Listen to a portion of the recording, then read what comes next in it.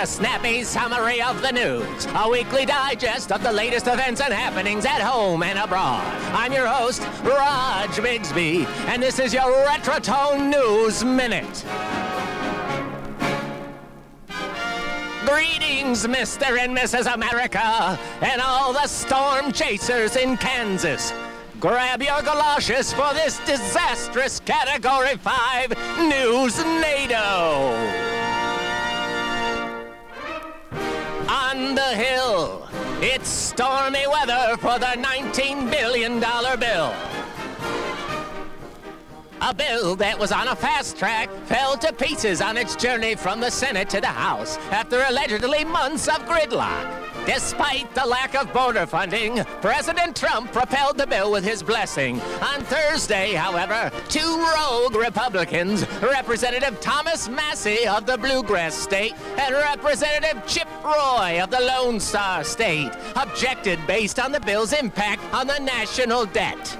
Now, wait just a minute.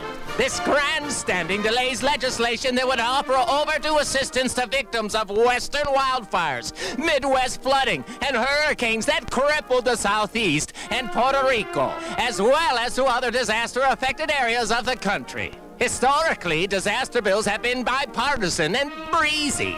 They rarely fell prey to these heavy partisan winds. I'll tell you, I'm mad in here. Get over yourselves, Congress, and deal up some real relief. In survival stories, Hawaii hiker endures 17 days lost in the tropical forest. Amanda Eller, a 35-year-old physical therapist and yoga instructor, left her water bottle, cell phone, and wallet in her car when she embarked on what she thought would be a 3-mile hike. She lost her way in the more than 2,000 acres of Maui's Makauau Forest Reserve, and she says she fell down a 20-foot cliff and became disoriented. Eller survived off the berries, river water, moss that landed on her body, and meditation to make it through the perilous 17-day stretch, lost in the wilderness. Eller called the ordeal an opportunity to overcome fear of everything, and said a prayer for the other missing Hawaii hiker, who has been missing since May 20th. For the love of Pete, has anyone heard of a compass? And now, a word from our sponsors. What you are about to witness may be the most striking purchase you will make. This is the Survivor, the ultimate knife with all the accessories to help you survive on your own. Each survival knife is a whopping 12 inches long, yes, a foot in length, yet so perfectly balanced, it cuts like an extension of your own hand. From the razor-sharp tip of the blade to the top of the handle, the entire blade is made of 420 molecular stainless steel.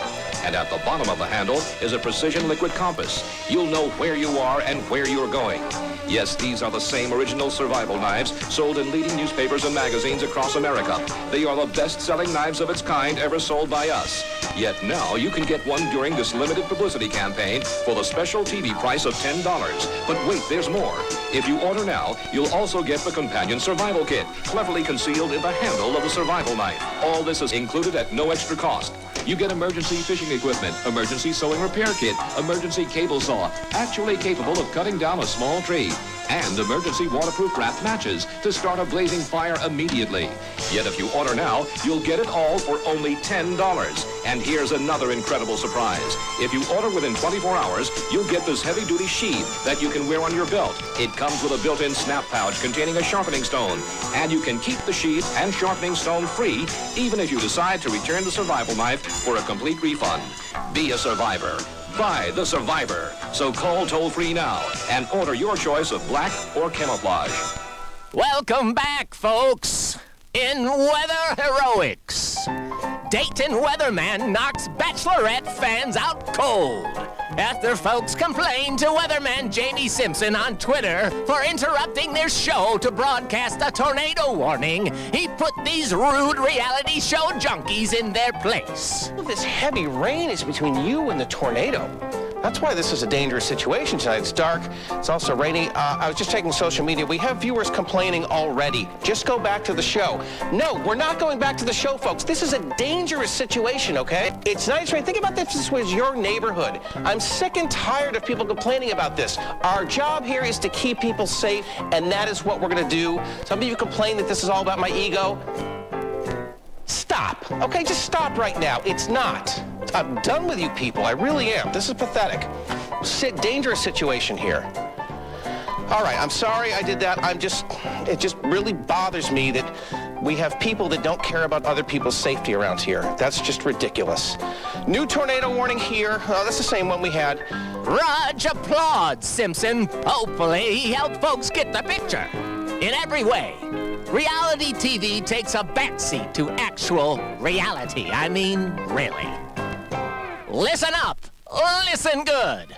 For those of you Gen Xers just catching up with Raj, Bill Paxton is still dead. Yep, died in 2017. See, the news is weird science. Sometimes even alien. Rest in peace, Billy boy.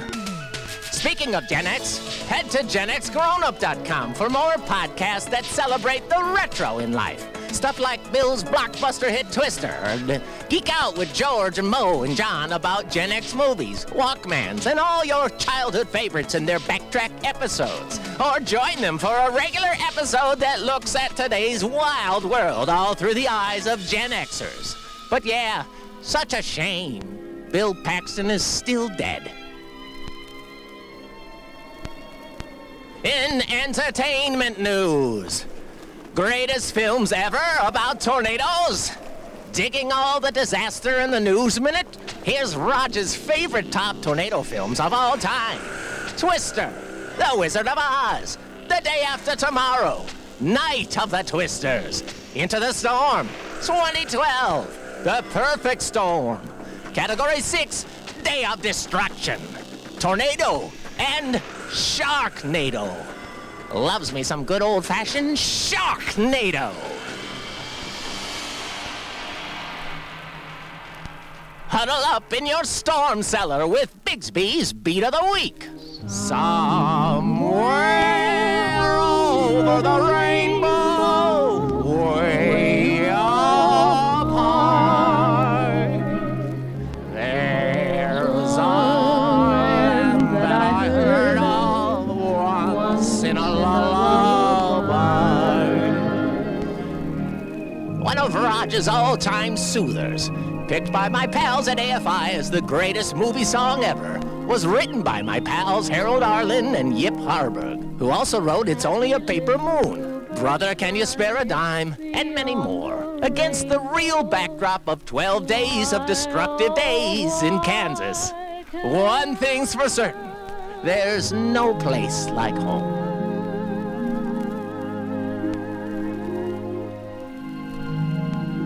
And that's one for the Republic. I'm your host, Raj Bixby, and this has been News from Retrotone, a service of Evergreen Podcasts. Until next time, make a good day. Yoo-ha! Hashtag Raj Bixby. Mad Magazine. Advertising mascots. B-movie posters. And cartoons. Oh yeah, can't forget cartoons. If you get the funky connection that ties these pop culture gems together, you'll dig Two Designers Walk Into a Bar. See, we're a couple of creatively curious pals living between the bookends of grand museums and dive bars. Hey, you know the place, the sweet spot where highbrow and lowbrow become drinking buddies. So join our barroom chats as we talk influential work and uncover stories of how the familiar became iconic. Think behind the music for the stuff we love. Check out our website at twodesignerswalkintoabar.com. And listen wherever you get your podcasts or visit evergreenpodcasts.com.